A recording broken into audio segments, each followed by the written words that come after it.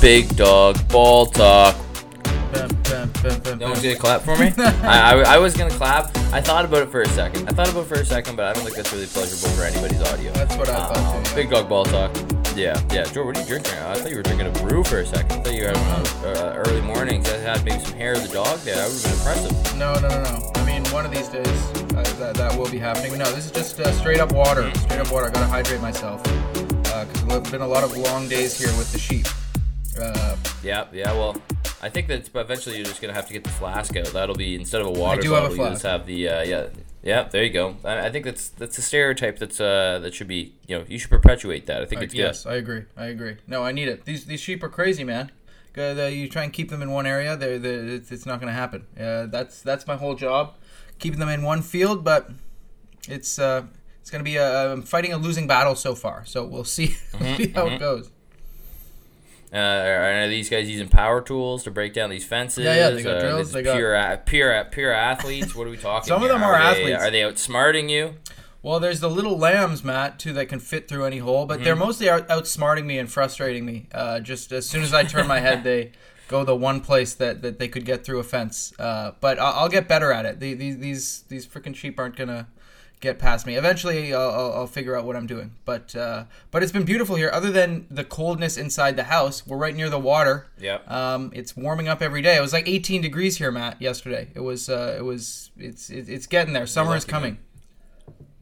Yeah, we had decent weather here, just in the Toronto Central Core. But Sunday was a little bit gloomy, and I'm looking out right now, and it's really depressing. So I hope that summer is actually on the way, because it's May, for God's sakes. It's May already. We're going down with the ship like a May Day here. If the weather doesn't turn around at some point, everyone's getting their sad on, but.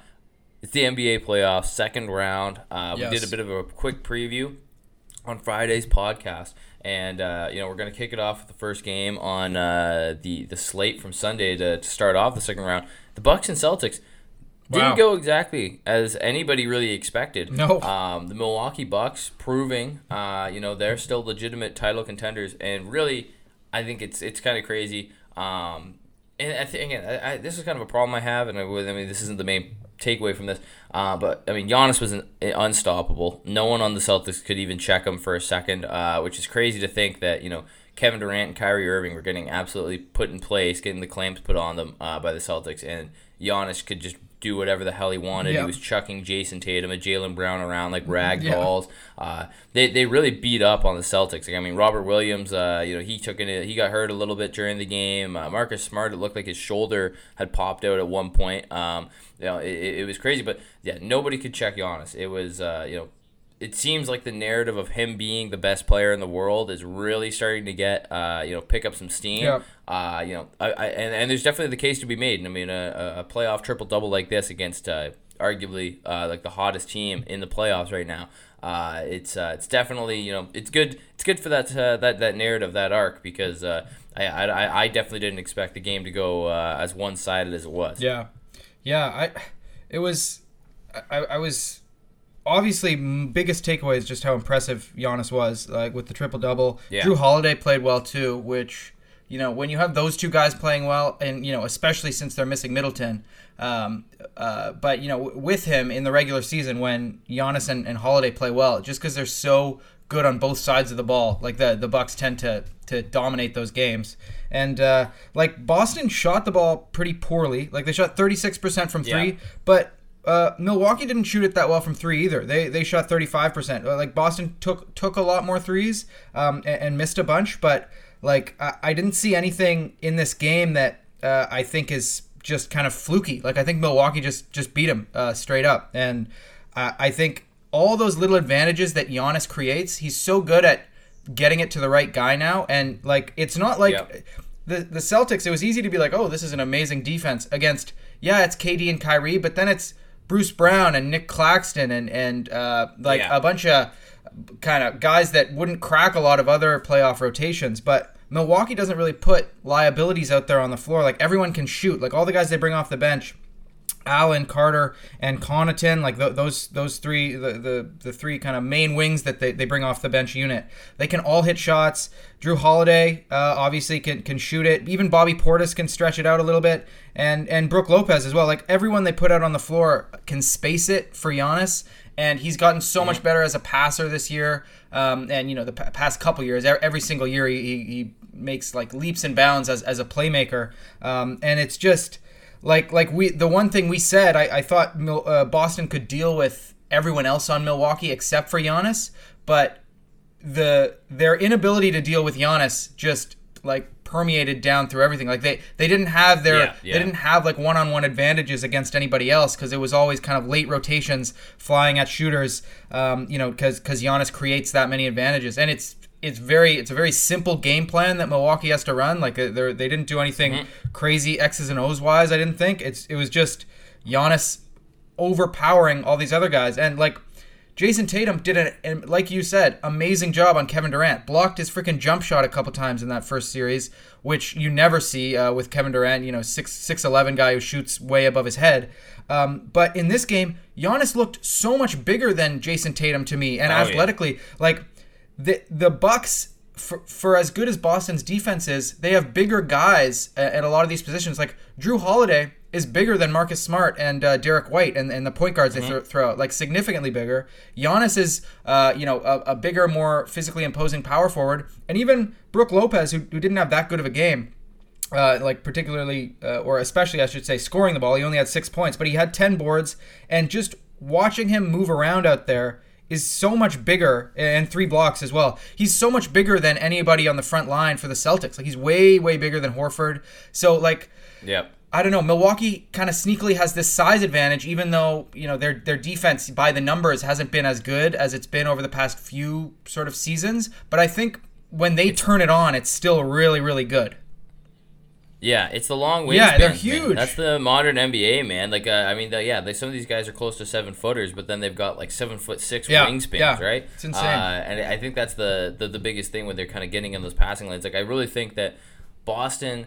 I don't think that this is going to be indicative of how the series goes. I think Boston really just kind of came out not flat, but I don't think that they were expecting Milwaukee to be as good as they were. Because, again, you play the Brooklyn Nets, you sweep them, and people, again, were pretty much pumping their tires like the Nets were legitimate title contenders. So they were probably feeling pretty good. So I think going into that game, they probably weren't expecting a ton. And, they didn't really adjust to the fact that they were playing a team that was just as good as them, if not possibly better. And I think that the defensive ability and intensity that Milwaukee brings was probably the biggest, shifting factor in that. Because trust me, the fucking Brooklyn Nets don't play defense like the Milwaukee Bucks play defense. No, they do not. I think that was probably a very a coming of age moment when Jaylen Brown is trying to do little crossovers and spin moves, and nobody is biting on anything. Even if you get through to the paint, you're gonna have to like bona fide 7-footers down there, or Bobby Portis, who's just gonna foul the shit right out of you.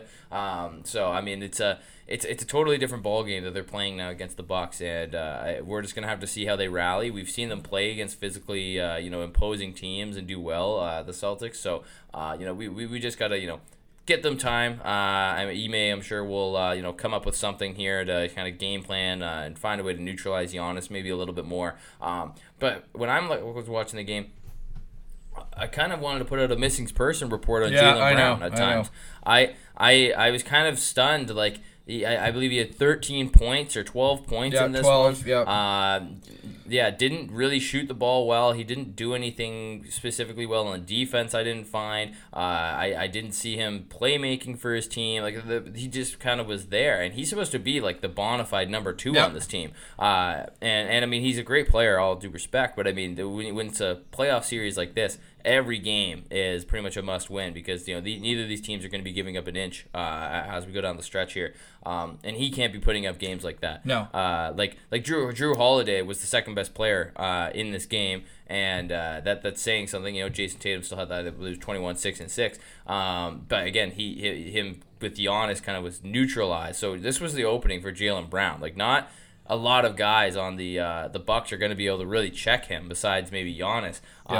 So I'm very very concerned about his ability and his play. I think that if he doesn't really find a way to hit this next gear, maybe he should bring back finally I get a chance. He's got to bring back the box top fade, bro. He should. That was the best. I don't know why he got rid of that. That was an awesome throwback. So I don't know. So yeah, maybe Jalen, if you're listening, you'll bring that back, and then we'll be good. But yeah, I think we need to see Jaylen Brown step up, or else this series could be over a lot quicker than people expected. Well, that was what the big worry was. Like, and even just in general, the Celtics offense and Jaylen Brown as your number 2. Like I think.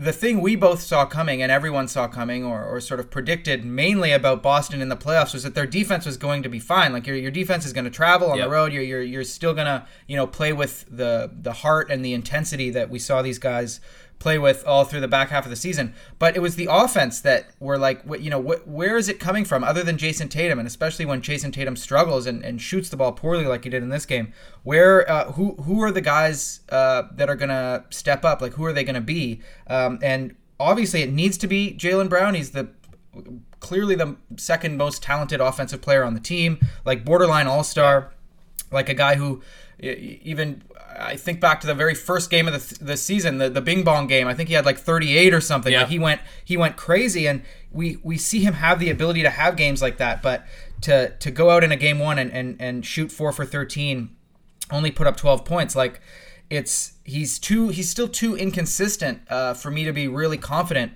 that he can be that second guy. And if you listen to Boston fans, like people who watch the team all the time, that's exactly what they're worried about too. Like how much.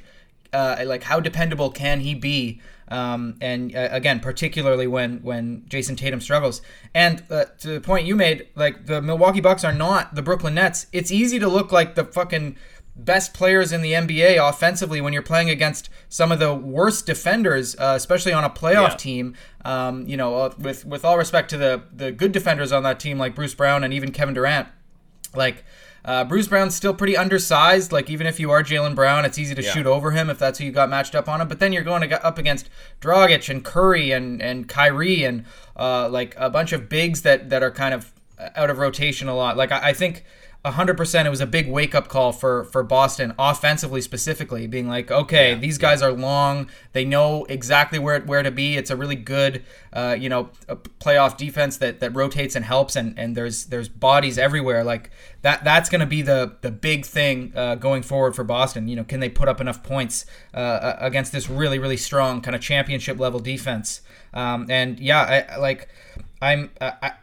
I think you can get away with, guys like Horford and Smart only scoring, that Horford had 12, Smart had 10, that's fine. You want a little bit, I think Udoka and, the Celtics in general would just want a little bit more production off from someone who's coming off the bench. Like if Derek White could be closer to, 15 points than 10 that he had. Grant Williams had an okay game too. Their bench is always going to be a little shaky. Those guys and Derek White in particular, same thing with the rest of the team. He's going to play his defense, but he's got to be able to hit his open shots as well.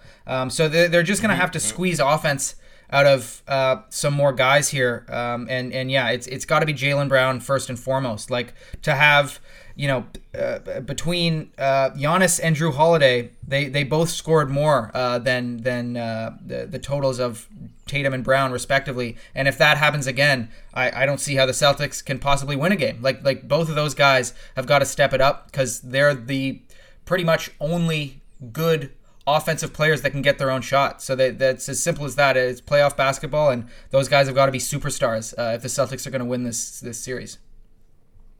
Well, we'll get back to you guys after Game 2, and hopefully for you Beantown fans, we'll have a little bit better news to be talking about. But definitely a great display here by the Rangers. Yeah, they reminded everyone who they were in this game. Oh yeah, 100%. And move on to the I was gonna say the evening game, but we kind of had a nice Sunday matinee. I don't mind that after kind of a big weekend, just kind of plop down on a lazy day. Not a bad way to spend it. But the Warriors and the Grizzlies hitting the gritty all the way into the playoffs there. It was the Timberwolves game, that was just to touch on it for a quick moment here. Yeah, we obviously weren't able to do so. man, just I can't believe how do you blow that many leads. That's all I have to say. I don't even that I've never seen a team collapse that many times in one series. It's insane. It's the Timberwolves curse. Yeah, and Cat gives it's kisses. Cat gives kisses up to the crowd. Yeah. He's not that devastated. I guess he did his job. He got to the playoffs. So. Man, Yep. Well, again, who knows? Maybe if they can keep taking those next steps, we'll see if Cat and the Ant can, keep their playoff aspirations alive next year. I'm sure Patrick Beverley's going to be wanting to look for a max extension or something. The Warriors and the Grizzlies went down to the wire. 1-point win for the Golden State Warriors in Memphis. Ja Morant has a chance to win it there, and he just smokes the layup. I thought it was going to go down because he had the angle there. And that's kind of his MO, that little scoop layup where he just kind of lets it go off the glass, which is, a lot of guys, especially young guys, like to utilize that move. But he misses that one. It's over. And the Grizzlies had the lead going into this fourth quarter, I believe. I know they had the lead late in the fourth quarter, but kind of as we spoke about when we previewed this, the Warriors are just a championship team. They've got a lot of veterans, whereas the Grizzlies don't.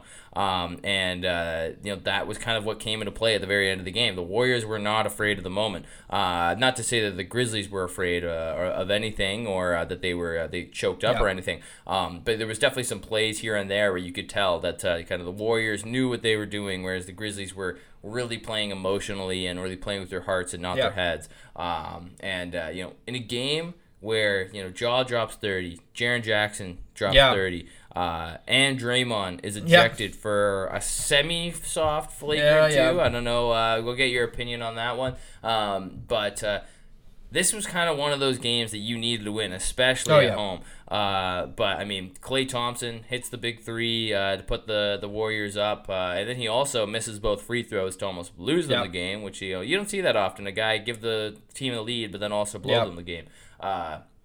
But overall, Jordan, Warriors taking the dub here. What are your first impressions from this matchup going into Game 2? Yeah, for how badly Jaren Jackson played in the first round, this is an insane way to kick it off. Like, I think you got to be happy if you're the Grizzlies that he showed that he can play like this, but what a gut punch to lose Game 1 at home by one in the fashion that you do. Like, we kind of saw it. I'm not saying this is what's going to happen, but the Brooklyn Nets lost by one in a close game in the first round, and then they just couldn't get any sort of energy or life back to win any of the next three and end up getting swept.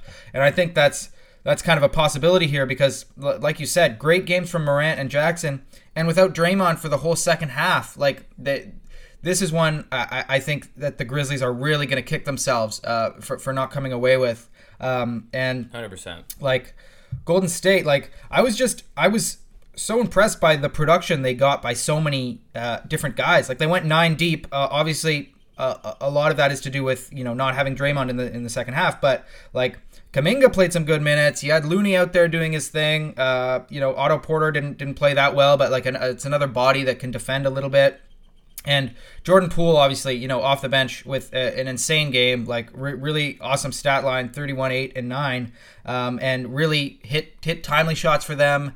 The perfect kind of bench guy to have. And if that's going to be his role going forward, that's really dangerous. To not even have him, as one of your main guys, but a guy who comes off the bench and, closes a lot of games for you. I think there'll be times where he can't be out there because of his defensive limitations, but the boost that he gives you offensively is just insane. I don't know. I especially think the Grizzlies should be kicking themselves because I don't know if Draymond played the second half, if this game would have even been close down the stretch, because I think Draymond just, we've talked about it many times this season with him missing so much time, the things that he does for Golden State, getting them good shots and, anchoring their defense. I just think Golden State as a whole just looked a little bit more polished and you sort of knew what to do down the stretch of this, close game. And I think Memphis, it's going to be a really tough learning curve, especially when the series goes back, to San Francisco. I don't see how they're gonna like turn this around and sort of flip the script and get the better of the Warriors here in 4 out of 7 games. Like I just think Steph can play better. Like he had an okay game, but I think he can play way better. Yeah. Oh yeah. Wiggins played pretty well. I'll give your boy Wiggins. He had that dunk there at the end, left wide open under the basket that he took advantage of. He should have done a 7-20. He should have. I know, but no he big could do it. And Clay, I think, can play a lot better too. Obviously, hit the game-winning 3 there at the end, but like he shot 6 for 19, only 3 for 10 from 3. Like I think he's still ramping up. Boy, has it been slow, but I think hitting a shot like that, even just for his own psyche, will give him a lot more confidence going forward. That like he can still be like in the second round of a tightly contested playoff game. Like he can still be that guy who hits the game-winning shot. And I think that'll do a lot for his confidence. But then it's a race because he misses 2 free throws. Yeah, I know. Put them up. I know. Yeah, well, we'll see where his confidence at. At the end of the day, going into game 2. But I still think he is very slowly getting better and getting his legs back under him, and sort of very slowly looking more like the guy that we're used to seeing. But like, yeah, I just think the Warriors can be better in general. Obviously, Poole's not gonna be as good as he was every game, but I just. Hey, maybe that's a bad take, man.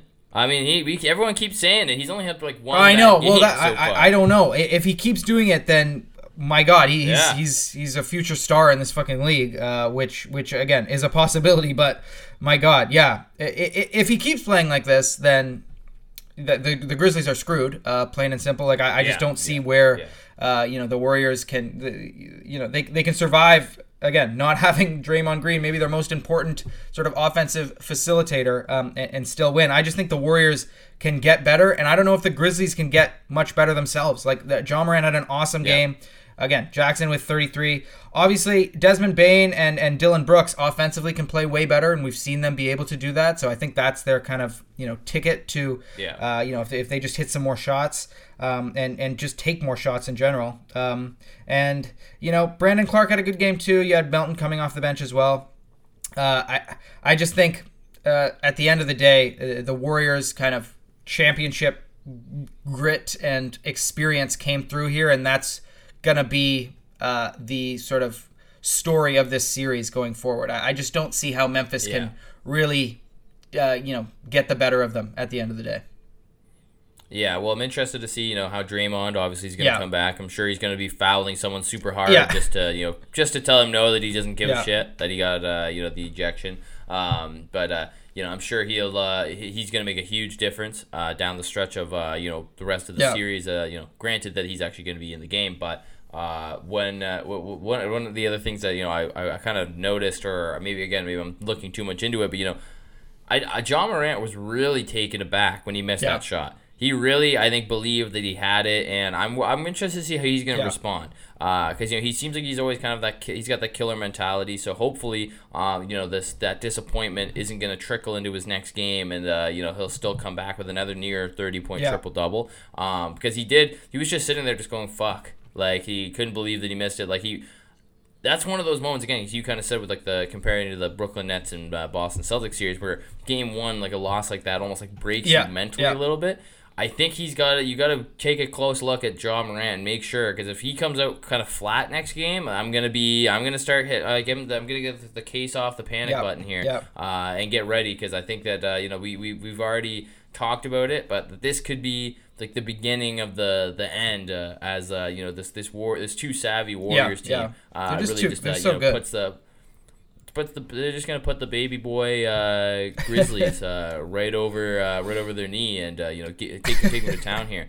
But it's gonna be an insane series, regardless, and we're gonna get back to that one after Game 3. But one of the things that we're gonna also be touching on here, Joel Embiid gonna be out for about They're saying, they said the first round at one point, but instead it looks like it's probably going to be just the first 2 games, which is still a huge loss. And I'm really excited to see James Harden run solo against this Miami Heat team. But yeah, obviously, before we get into even how the game's going to go against the Miami Heat, with Joel Embiid not there, James Harden, oh my God, again, this is going to be insane to watch. The possible collapse or resurgence of the beard. But, we'll see what's going to go down. But for anyone who doesn't know how the injury happened, just for anyone who doesn't, we actually talked about it on Friday and we were applauding it. And now I feel a little bit bad, but I'm kind of confused about how this even how it happened. Pascal Siakam at the end of the game, throws the elbow and it hits Joel Embiid in the eyebrow. And it does look like it bruises him pretty good, knocks him down. Well, doesn't even knock him off his feet, really, but he knocks him away. And it's reviewed twice, was never deemed anything flagrant. So I don't think that the league is going to get any further involved. But then it comes out a couple days after that he had a mild concussion and a fractured orbital bone. But again, I'm not a kinesiologist, not a doctor, nothing about that. But an orbital bone's in your cheek, and he got hit in the eyebrow. Yeah.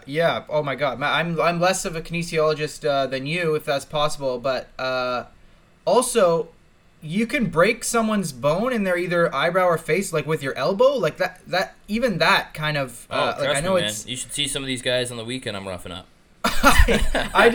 I'm surprised. Like he didn't. Like I know he was kind of sweeping the ball above his head. He was moving, but like it didn't look like he hit him that hard. Like obviously it looked like it fucking hurt. Like I'd be down for a while if Pascal elbowed me in the face. But I was a little surprised. The concussion, not so much, but by the fact that there's actually like a little bit of a fracture. Like I was like, okay, that's seems kind of fluky to me. But yeah, orbital.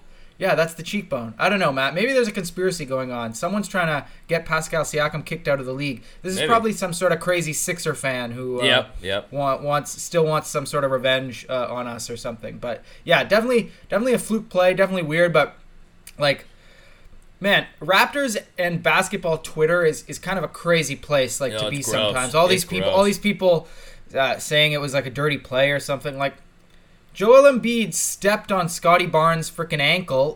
Could have really, really hurt him at some point. But none of us, no one.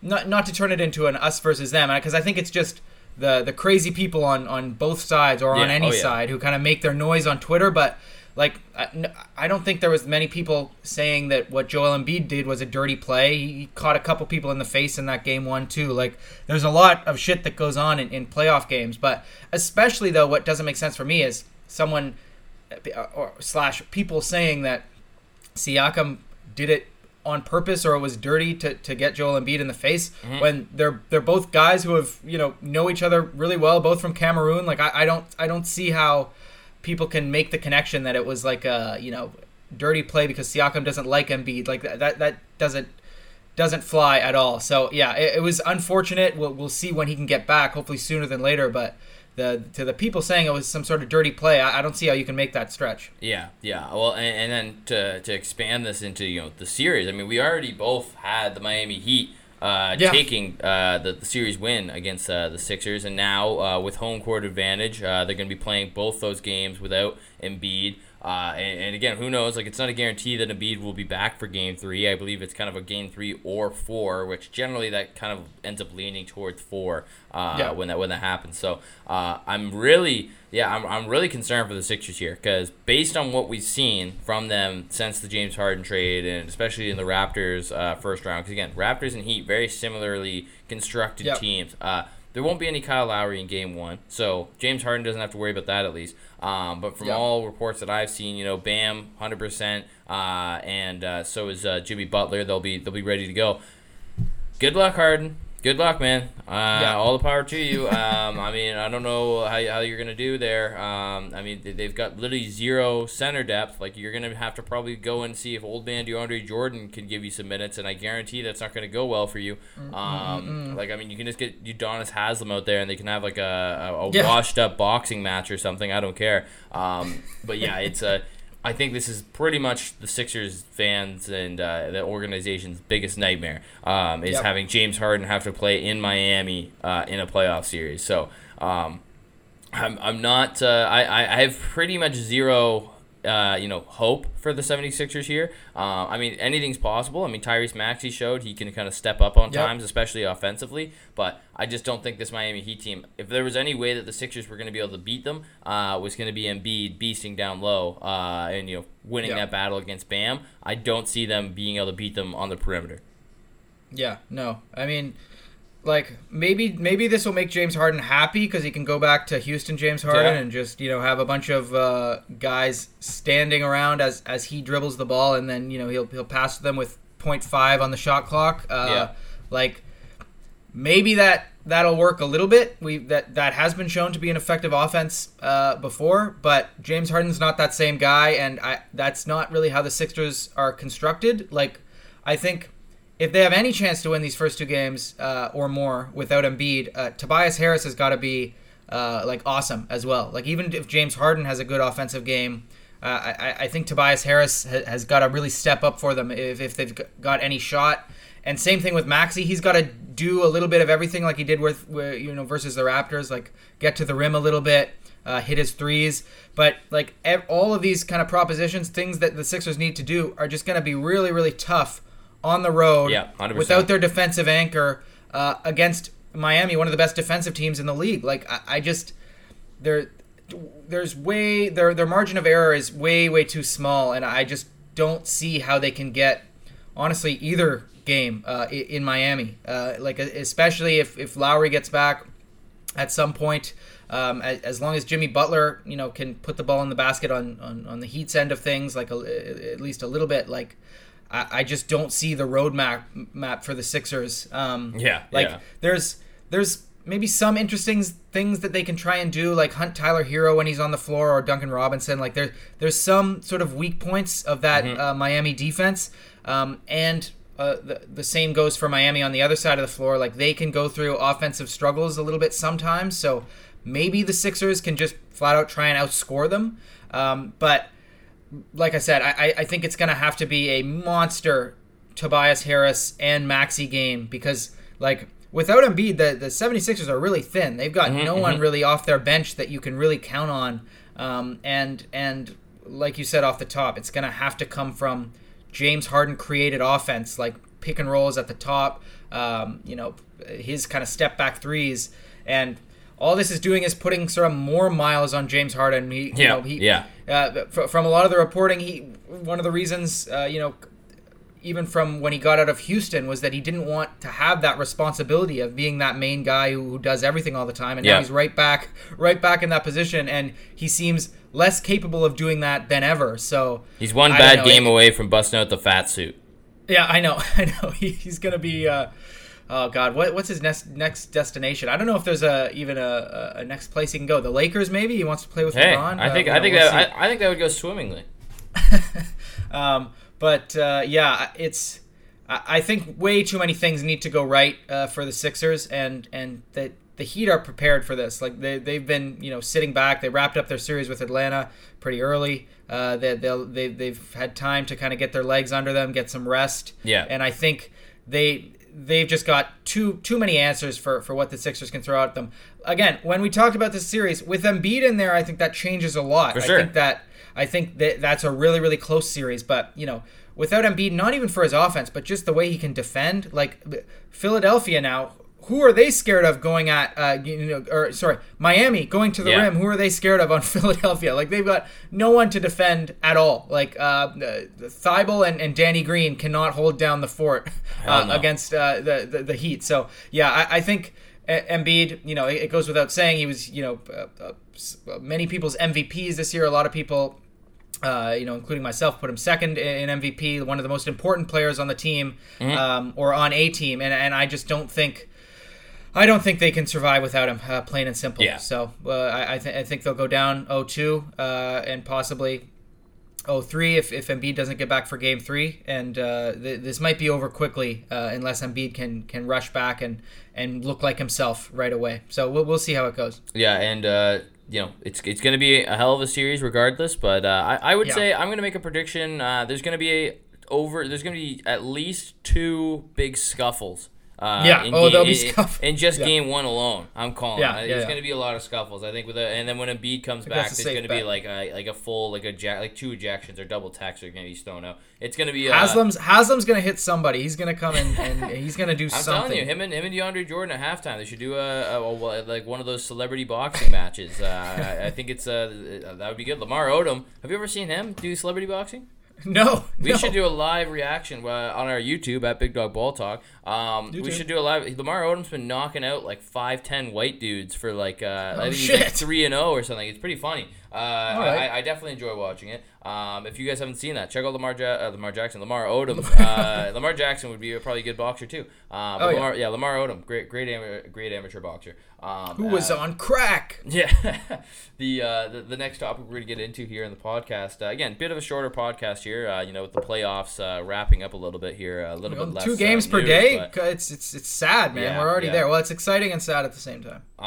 But the purple team from California, I think the season. The Lakers? Yeah. The playoffs are going, so I think it's technically still the season. So I'm not gonna say their name as much as I want to, but if I'm not gonna bleep it out if we do. But before they're getting into their coaching search. They finally narrowed the search down to 3 possible candidates: Mr. Mark Jackson, Steve Clifford, who is currently a consultant for the Nets, and Mike Brown, who is a current assistant on the Golden State Warriors. I would think out of these 3, Mark Jackson's got to be the betting favorite. I've been wanting to see him back as a coach since he left the Warriors, since he pretty much set them up in a perfect situation, and then they handed the keys to a Lamborghini to a Steve Kerr with a learner's permit. And obviously that worked out. Steve Kerr has turned out to be a fantastic coach, and all the glory to him. But Mark Jackson really did do a lot for that team, and he's kind of set that blueprint for the 3-and-D type of basketball that is pretty much revolutionized how we play in the modern day. So I think it's interesting to think how he could try and turn around some kind of a dumpster fire organization like the Sacramento Kings, because they need the help. And I think, again, as we said before, it's probably going to be more up to the front office, but these are all good candidates. I mean, Steve Clifford, we've seen him behind the bench a couple times. Definitely more of an old school defensive mind. So I mean, as far as these candidates go, Jordan, do you think any of these guys can finally turn it around there in the Purple City of California? The Royal City. I think. I think Mark Jackson's got to be the betting favorite. Like he's a guy who's had a few jobs and definitely has seen success. And I think that helps him. That the last team he coached was like early Warriors who were already kind of on the come up. Mark Jackson's history of being very kind of religious when he coaches, like literally, like they used to. I think they used to pray in the Golden State locker room. And the fact that he there's been some sort of stories reported that he's been kind of blackballed out of coaching after he made possibly homophobic comments a little ways back, and so there's that whole issue, and we'll see how that flies with sort of fans in California. But like I think out of those 3 finalists that you mentioned, I think Mark Jackson's in general got the more sort of experience and the better coaching resume when you look at sort of coaching winning basketball. Obviously, Mike Brown has been a long time assistant and head coach now. He coached LeBron in Cleveland, coached the Lakers for a little bit, but I just don't think he has that sort of solid team that you can point to that's like, this was Mike Brown's doing. This team was good because of Mike Brown. He's gonna have a lot of success to sort of lean on now, being an assistant with the Warriors, because obviously they've been one of the more successful teams in basketball over the past decade. So not to mention Steve Clifford, who I think got more out of that those more recent Orlando Magic teams than a lot of other coaches would. So these are 3, I think, generally speaking, good coaches, and I just feel bad for them having to go to Sacramento. Whoever it is, because that's not an easy job. Probably one of the least desirable head coaching jobs in the entire league, especially because God knows how long Sacramento's going to be in Sacramento. They may end up moving somewhere else, depending how these next few seasons go.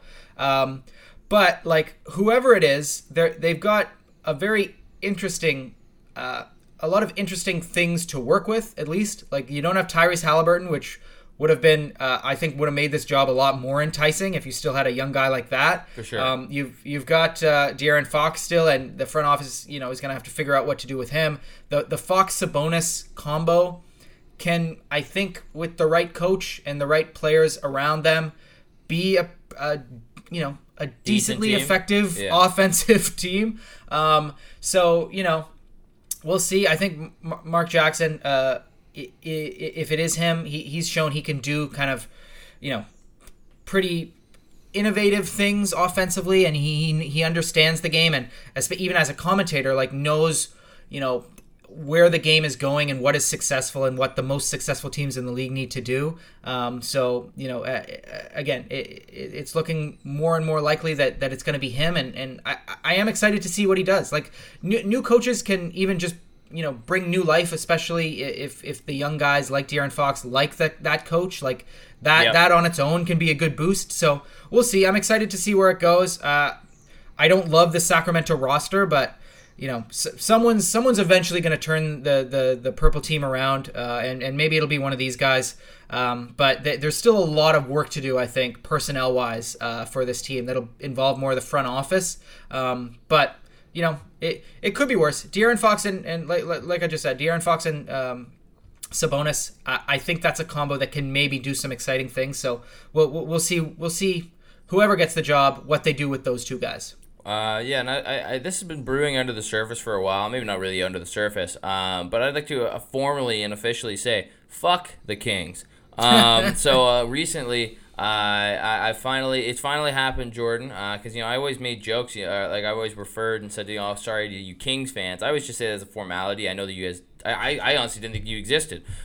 But lo and behold, on Twitter, I replied to a tweet. It was talking about who do you think would win and most improved player next season? And one of the players they listed with a lot of great young talent was De'Aaron Fox. And I go. I was like, okay, well, I'm just gonna try and get some clout here, see what I can muster up here on the old Twitter account, and I let everybody know, De'Aaron Fox, good player, but he's a B+ guy, and I stand by that, and I think it's a fair observation. Yeah. And being a B+ guy, you could still be an all-star as a B+ guy. But I mean, you're not gonna be winning Finals MVP. You're not gonna be leading a team to the top seed in the West. And I think that's a completely fair and right observation on De'Aaron Fox. Because again, we've seen how limited he is in his game. I mean, if he wasn't, just one of the fastest players in the league, he'd probably be a bench player. He can't shoot the ball with the leg. Especially this season. He had a rough season. Well, no. So here's the craziest part. So then I get these guys coming, he averaged 30 and 10. At the last 20 games of the year. I love it. And I go, when they were eliminated from the playoffs and they had no and they had no other perimeter threat, so he had the ball in his hands 90% of the time in games that didn't matter, so he could take every shot that he could possibly want. He doesn't play any defense. And then these people, true. All these Kings fans were just going after me. I didn't back down. I was like, these guys. I was like, you're just fueling the fire. I'm like, look at the case you're saying right here, right now. You're saying that they played shitty basketball when it didn't matter, and then he was good. But when they actually needed him, what are we talking about? I don't want to talk about a 20-game span that has literally no fucking matter or any impact on the season. Let's talk about winning basketball before we want to start talking about potential stars here, Sacramento. If De'Aaron Fox wants to prove me wrong, that would be lovely. I'd love to see it. But I don't see that happening. Your front office is, as you guys know, doo-doo. So we're going to see how that goes. But don't come. If you're going to come at the King, you better not miss. Throwing these fucking garbage time stats at me. Next thing you're going to tell me is Russell Westbrook's the best statistical player of all time because he has all these fucking triple doubles. Get out of here with that. And to wrap up the podcast now, Zion Williamson. Hey, remember that guy? Number 1 overall pick a couple years back.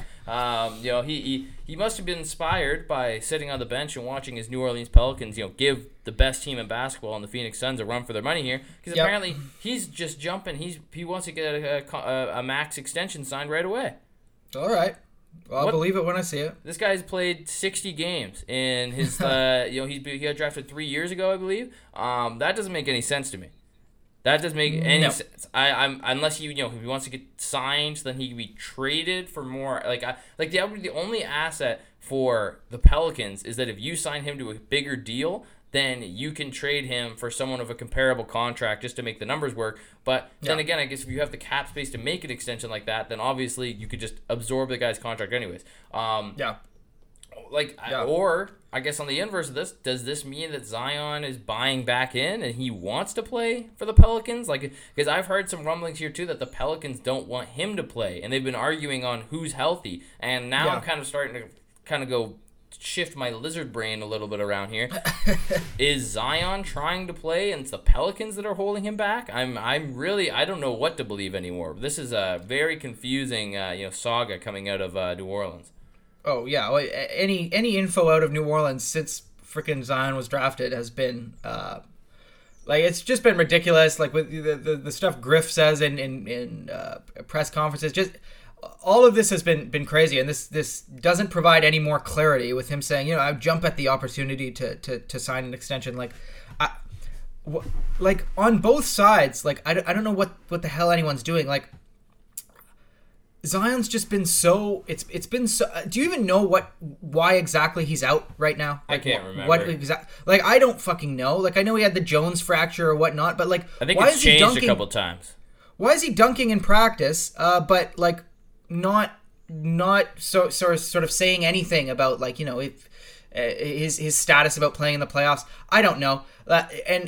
It's been kind of confusing from the Pelicans' perspective, what they want to do with him, because there's been talks about should they trade him? Should they sort of trade him now while his stock is sort of low, but not too low? There's still teams that can talk themselves into him being the cornerstone of their franchise. When he gets healthy. Mm-hmm. I don't know what anyone's plan is, but I do think though part of this could be the fact that Zion actually looked around and saw Ingram balling out, and 3 young rookies actually in the playoffs, ball out as well, and think, okay, maybe I could sort of stick around with the Pelicans for a few years here at least, and try and win some games. Maybe if you went to practices, you would know.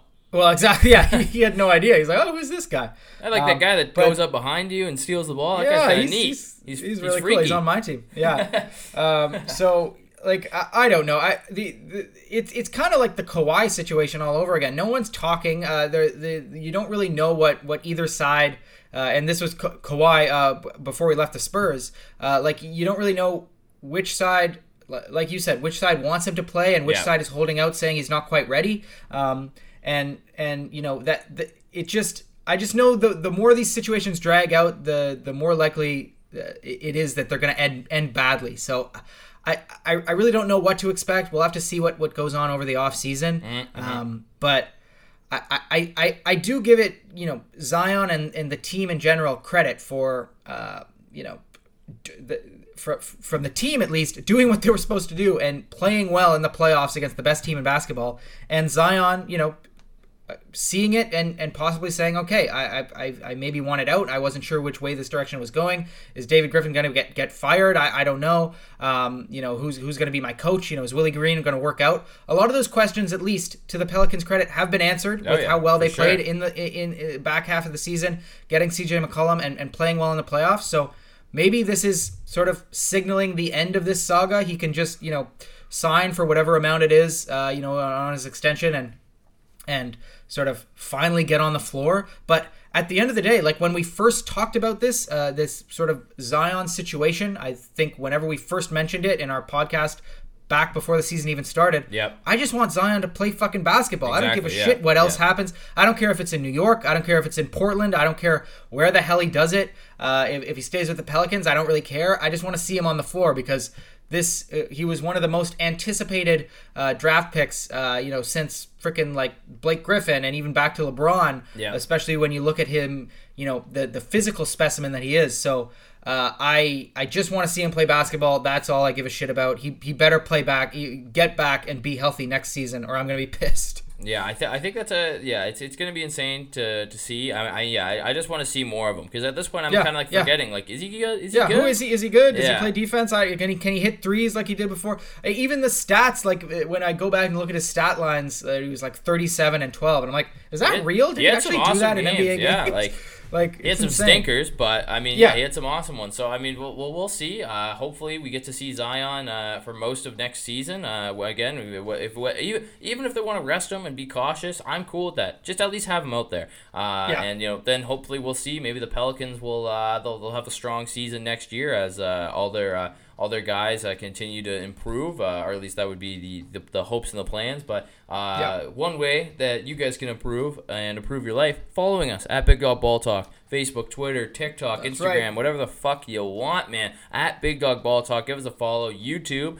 This episode won't be on YouTube because Jordan, I'm just remembering, we didn't re-hit record. We had a bit of a technical difficulty. We have the first half. You can have the first half on YouTube if you want. A bit of a technical difficulty there. Still some growing pains here on our end, so apologies for that. But again, in the next month or so, we're going to be undergoing so we're going to get kind of a makeover here at Big Dog Ball Talk. Going to be switching up some things, and everything's going to be coming. Yeah, Matt's out. Matt's out. It's going to be me and some sheep. We're going to talk basketball. Yeah, Sean the sheep is coming on live. But yeah, we're going to be cleaning it up here, and hopefully you guys will enjoy the changes that we're going to be trying to implement coming into the off season. But again, follow us at Big Dog Ball Talk. The month of April was by far and away the best month that we've ever had. So again, we can't thank you guys enough for that. Keep recommending us to everyone that you know that loves the game as much as we do, and we're going to keep bringing you all the heat every Monday and Friday. And for Big Dog Ball Talk, I'm Matt Eichhorn with Jordan Flegel, and as my good friend Jordan always says, just started raining here, Matt, and April showers bring May flowers. That's friggin' hope, man. What do May showers bring? June happiness. Boone. I don't know, man. June Boone. No, you said? I said June Poon.